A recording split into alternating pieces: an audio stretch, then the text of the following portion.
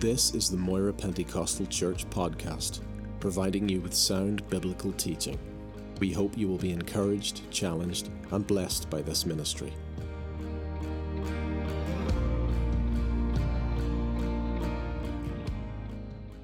Luke chapter 2 is where we want to go tonight. Luke chapter 2.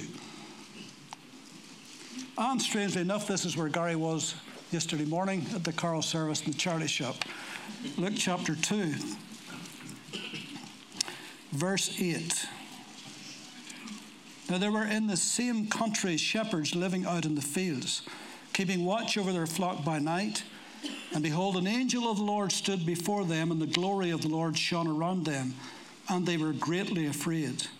Then the angel said to them, "Do not be afraid, for behold, I bring you good tidings of great joy, which will be to all people.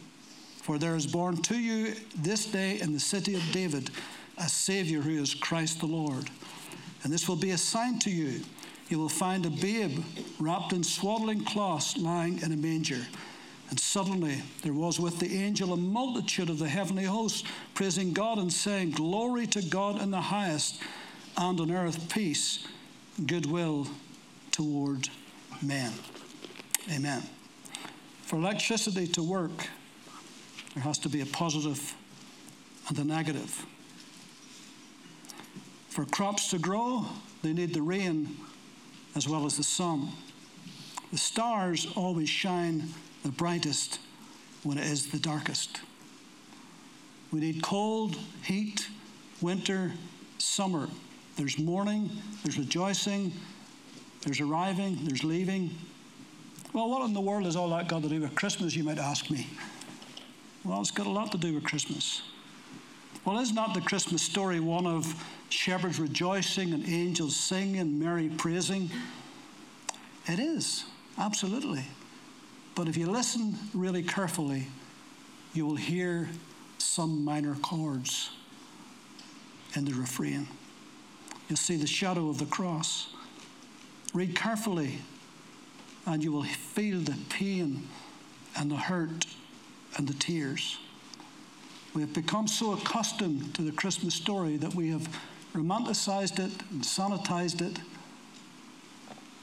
But the reality is, it's full of paradoxes. In the tapestry of the Christmas story, there are some very dark threads.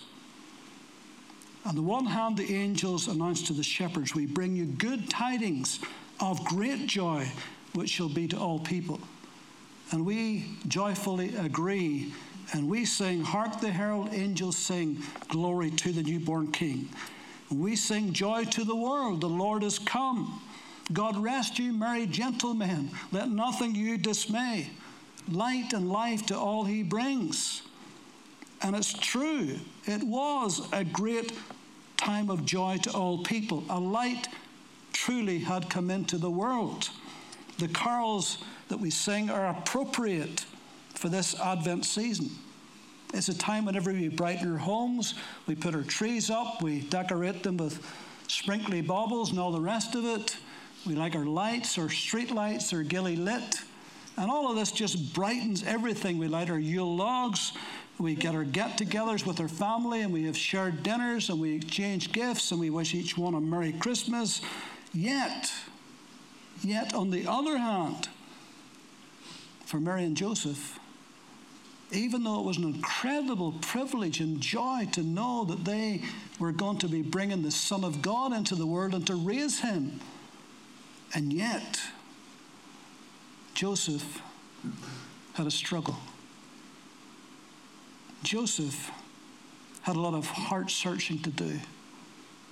Because when Mary came and told him that she was with child, and he knew for sure that he wasn't the father, that he really had a problem. And it was the dark night of the soul. And he didn't know what to do. And in the end, he figured, well, I love this woman, but this is not right. But I don't want her to be hurt. And so he decided to put her away privately. It's the best option he felt he had. Until the angel came and said, "This is of the Holy Ghost." This is right. This is God. And then when you think of Mary and how she had the pain of pregnancy and giving birth. No easy task for any woman. And particularly quite a young woman at that. And not only that, they had to go from where they lived to Bethlehem. They had to go to the place of their birth because of the decree of Augustus. So to make that journey in her condition was not easy. And then by the time they got there, weary and tired of the journey, lo and behold, the whole place was crowded out, and all they could find was a shelter. And imagine, ladies, having to give birth to your firstborn child in a cattle shed, and to place that little child in an animal's feeding trough. How unhygienic, how smelly and dirty would that be? And so that's the reality. Yes, a great time of rejoicing for sure.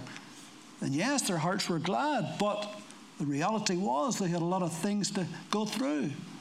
The wagging tongues of the village, all of that stuff. And so they were faced with difficulties. And then, imagine when your child reached infancy, you would have to flee from a murderous king who wanted to kill your child. And you'd end up as a refugee in a foreign country where you knew nobody. That would be tough, wouldn't it? At that point, you may be wondering, what happened to joy to the world? What happened to goodwill to all men? Are you beginning to see the paradox? Do you see the light and shade in the story? Angels rejoicing at his birth, and then a year, 18 months later, a murderous king trying to kill him. Herod wanted to murder all the male children under 2 in Bethlehem. Matthew 2:18, which is part of the story. A voice was heard in Ramah, lamentation, weeping, and great mourning. Rachel weeping for her children, refusing to be comforted because they are no more. Time of great weeping and loss.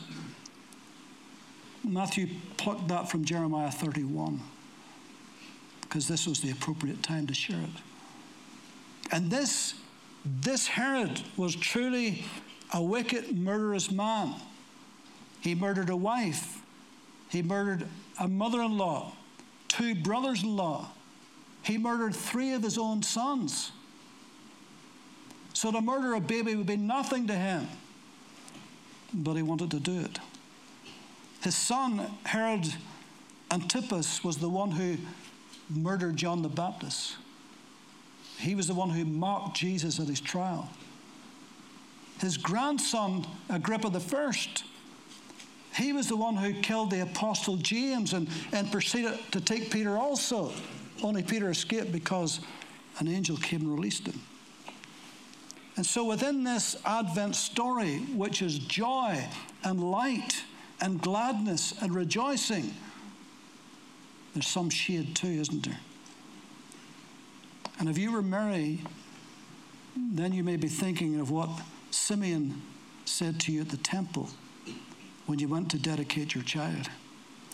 Luke 3:34 and 35. Then Simeon blessed them and said to Mary his mother, "Behold, this child is destined for the fall and rising of many in Israel, and for a sign which will be spoken against. Yes, a sword will pierce through your own soul also, that the thoughts of many hearts may be revealed."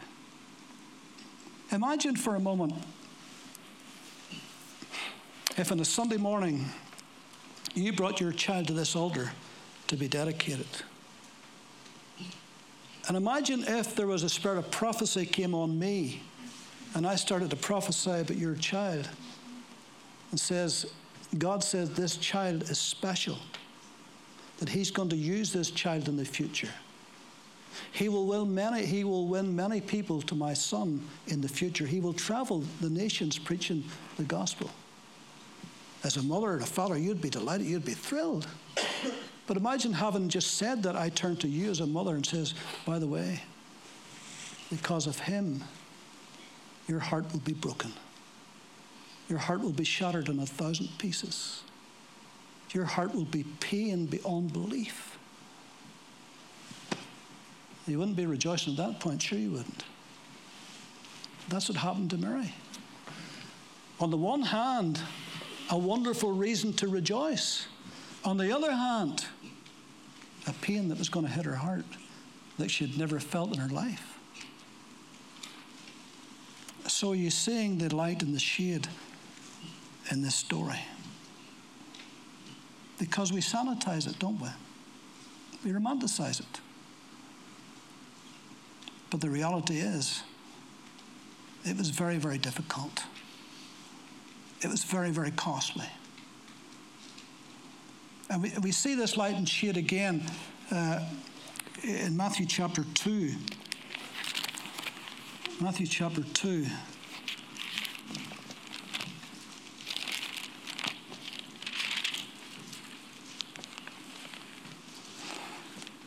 Now, after Jesus was born in Bethlehem of Judea in the days of Herod the king, behold, wise men from the east came to Jerusalem, saying, where is he who was born King of the Jews? For we have seen his star in the east and have come to worship him. When Herod the king heard this, he was troubled, and all Jerusalem with him. And when he had gathered all the chief priests and scribes of the people together, he inquired of them where Christ was to be born. So they said to him, in Bethlehem of Judea, for thus it is written by the prophet. But you, Bethlehem, in the land of Judah, are not least among the rulers of Judah, for out of you shall come a ruler who will shepherd my people Israel. Then Herod, when he had secretly called the wise men, determined from them what time the star appeared. And he sent them to Bethlehem and said, go and search carefully for the young child. And when you have found him, bring back word to me, that I may come and worship him also. And when they heard the king, they departed. And behold, the star which they had seen in the east went before them, till it came and stood over where the young child was. And when they saw the star, they rejoiced with exceedingly great joy. And when they had come into the house, they saw the young child with Mary, his mother, and fell down and worshipped him. And when they had opened their treasures, they presented gifts to him, gold, frankincense, and myrrh. Then, being divinely warned in a dream that they should not return to Herod, they departed for their own country another way. There's so many things in that passage of Scripture that I haven't really time to go into tonight that we've got completely wrong. We assume there was three. The Christmas story is always told there was three. It doesn't say there was three. There was three gifts. The assumption is there must have been three wise men. There's an assumption about the star, that it was a literal star. But it wasn't a literal star. It was a special light. Because a star above where the young child lay, if that was the case, any star, you look up into the sky, look at the North Star, it covers the whole northern hemisphere. That wouldn't give you much of a clue, would it? So it had to be a special light that they followed. And at one point it disappeared and then came back again.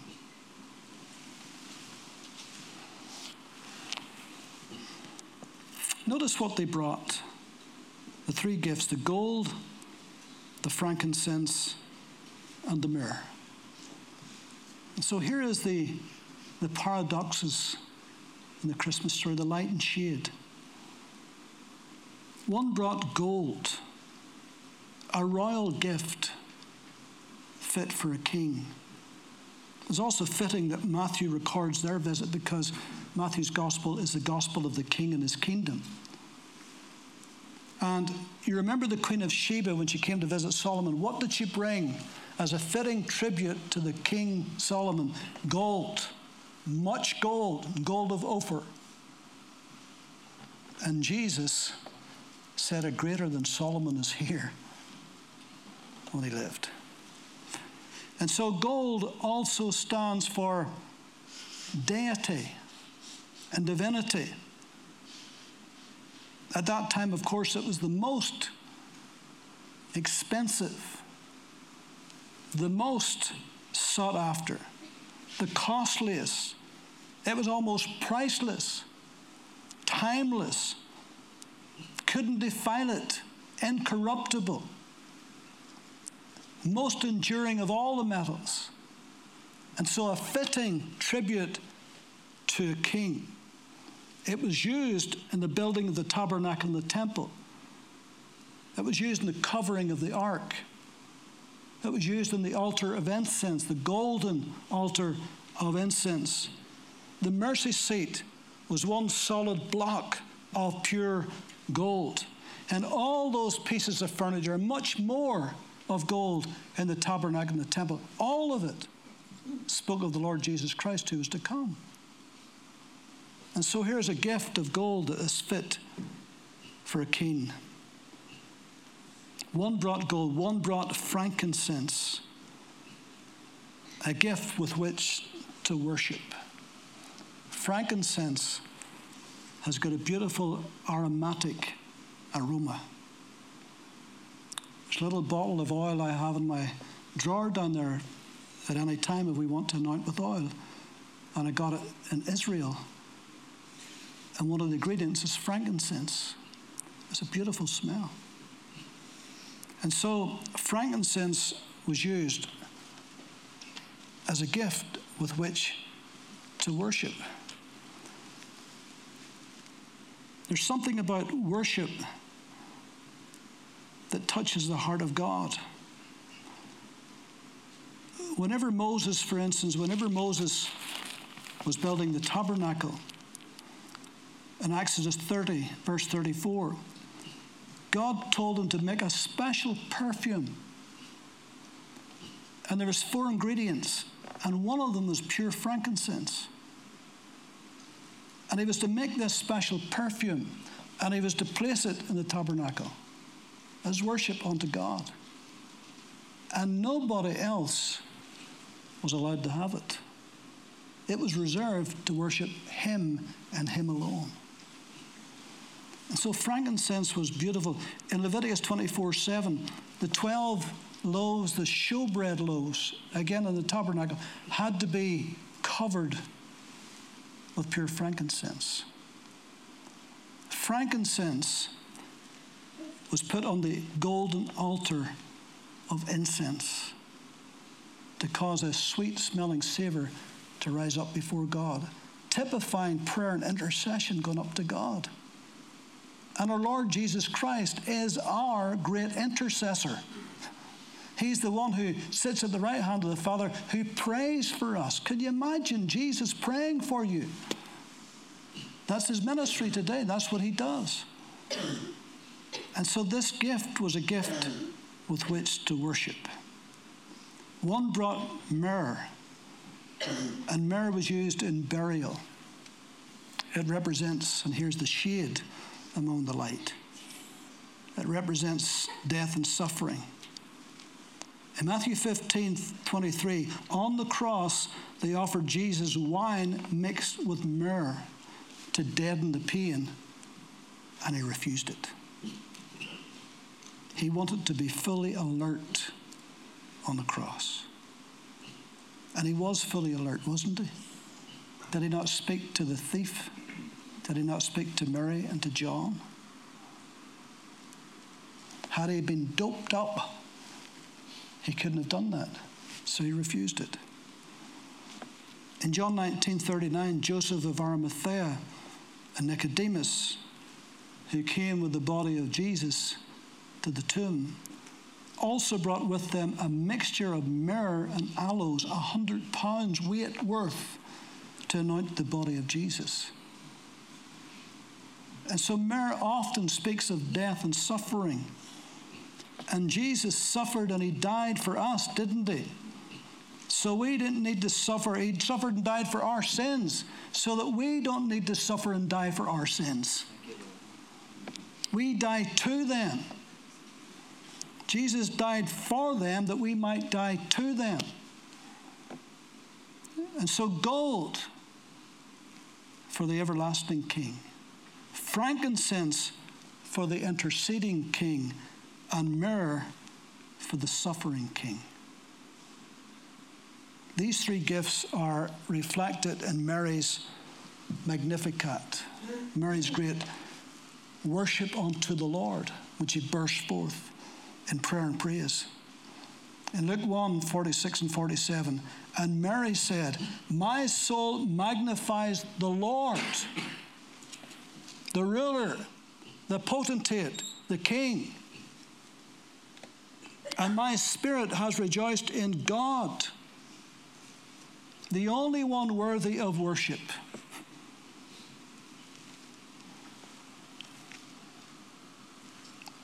My soul magnifies the Lord, the one who is fit to receive gold, the King. My spirit has rejoiced in God, the only one worthy of worship, the one fit to receive the frankincense. And my Savior, she said, my soul magnifies the Lord. My spirit rejoiced in God, my Savior. The myrrh for his suffering he would endure as the Savior. Whenever Ethna gave her testimony so beautifully yesterday, she made it clear that Jesus is the Savior.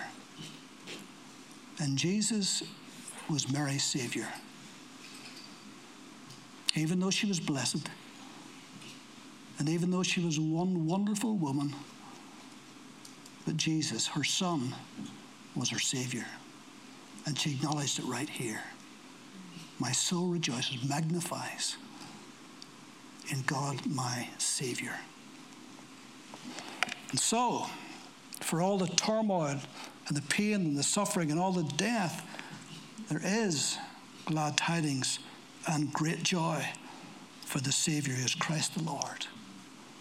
And thank God there's redemption, forgiveness of sins. So when you think about it, the whole life of Jesus was paradoxical. The whole life of Jesus was light and shade. The common people heard him gladly, but the religious establishment hated him with a passion. His disciples swore absolute allegiance to him, but then they all forsook him and fled. The last time he entered into Jerusalem, the people waved their palm branches and shouted, Hosanna, Hosanna in the highest. And just days later, they were shouting, crucify him, crucify him. These are the paradoxes. This is the light and shade. And here's something else, Galatians 4:4. But when the fullness of the time had come, God sent forth his Son, born of a woman, born under the law, to redeem those who were under the law, that we might receive the adoption as sons. Notice that wee phrase, born of a woman. Aren't all men born of a woman? Everybody's born of a woman. But Paul is not just stating the obvious here. He's reminding us of the condescension of Christ. He's reminding us that God's Son, the Son of Almighty God, bowed low and came to this earth and entered into the womb of a woman as a little embryo. That's the condescension of Christ. Born of a woman. Heaven must have been astounded at that. That God would take on human flesh and come and reside in the womb of Mary. Someone has said that Jesus was the only one who was alive before he was born.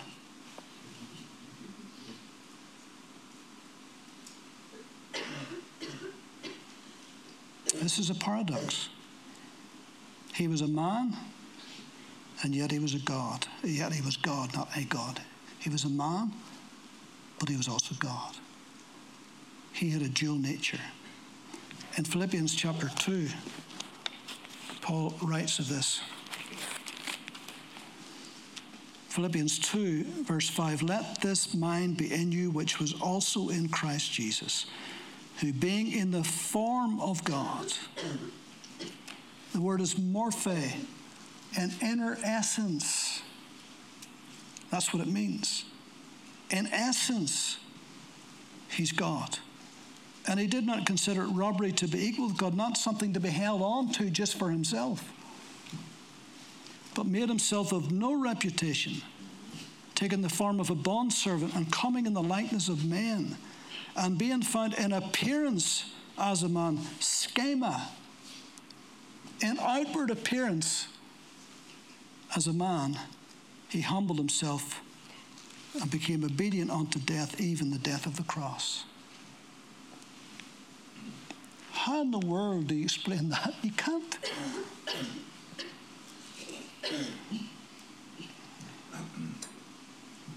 This is God and man coalescing together as one.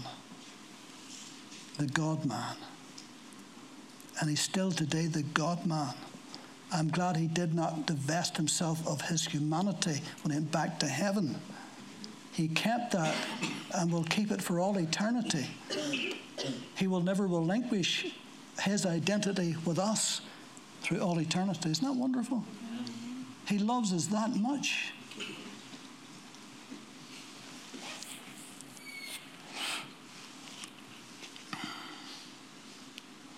Think of this, John 18:37. Pilate therefore said to him, "Are you a king then?" Jesus answered, "You say rightly that I am a king. For this cause I was born, and for this cause I have come into the world, that I should bear witness to the truth. Everyone who is of the truth hears my voice." Note that, I have come into the world. Don't all men come into the world? Haven't you come into the world? Again, he's not stating the obvious here. He's making us think a little. The difference is Christ came from another world to come into this world. We never existed before we came into this world, but he did. Christ existed before he came to this earth. I came into this world. In other words, not like any other person. In John 16:28, he says, "I came from the Father." John 5:37, "The Father himself sent me." I was born, his humanity. I came into this world, his deity. So we cannot ever get away from the fact that he's human and he's divine. And that's a paradox. How do you explain that? You can't. But it's the truth. Here's another thought. When Jesus was born, he was born immortal. Immortal. The moment you and I were born, we began to die.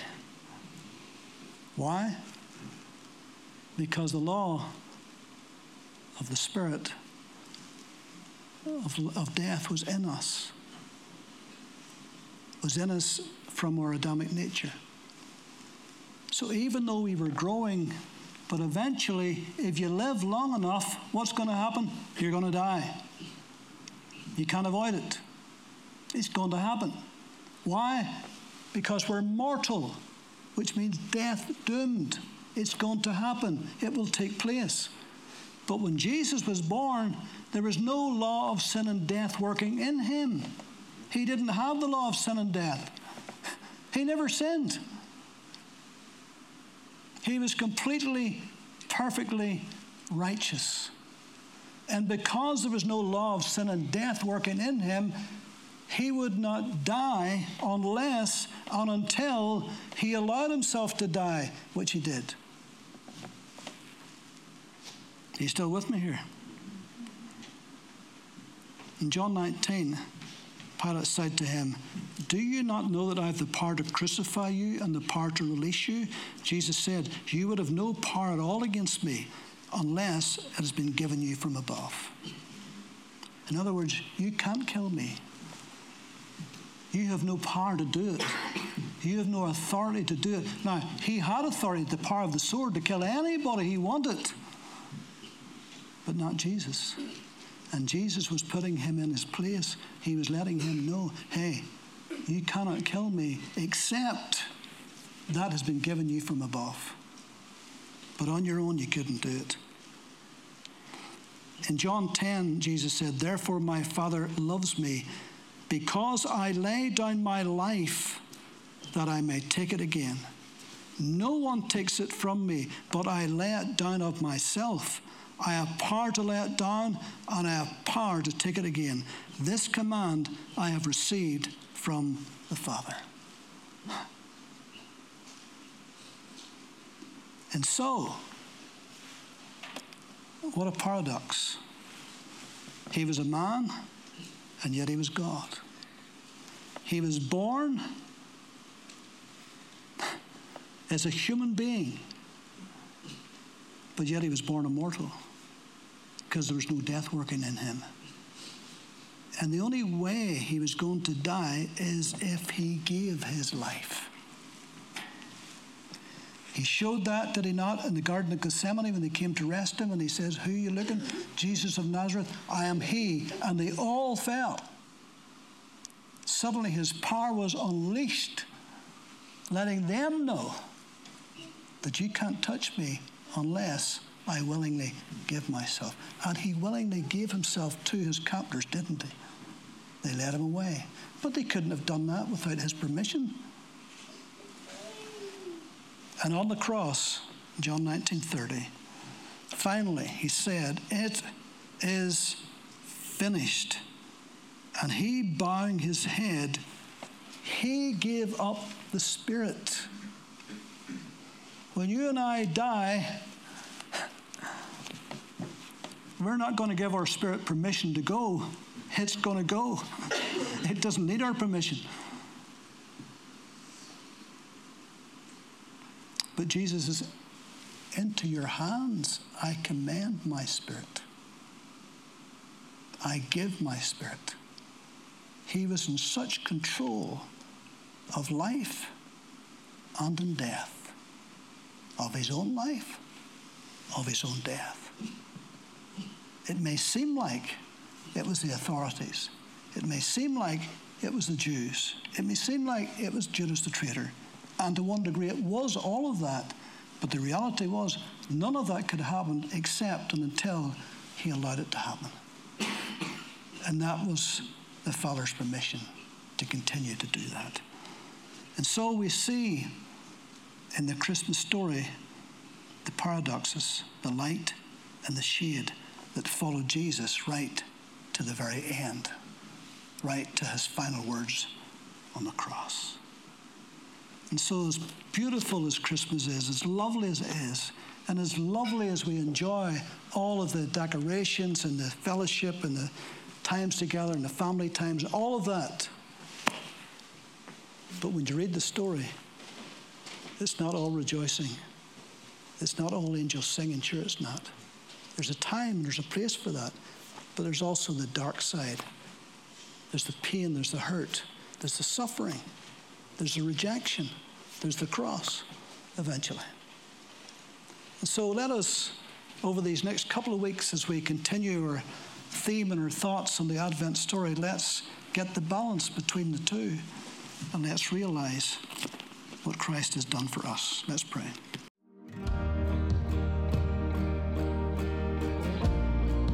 Thank you for listening to this podcast. We produce a variety of sermon videos and inspiring Christian content available for free on our YouTube channel. Just go to YouTube and search Moira Pentecostal, or visit our website for more information, www.mpc.org.uk.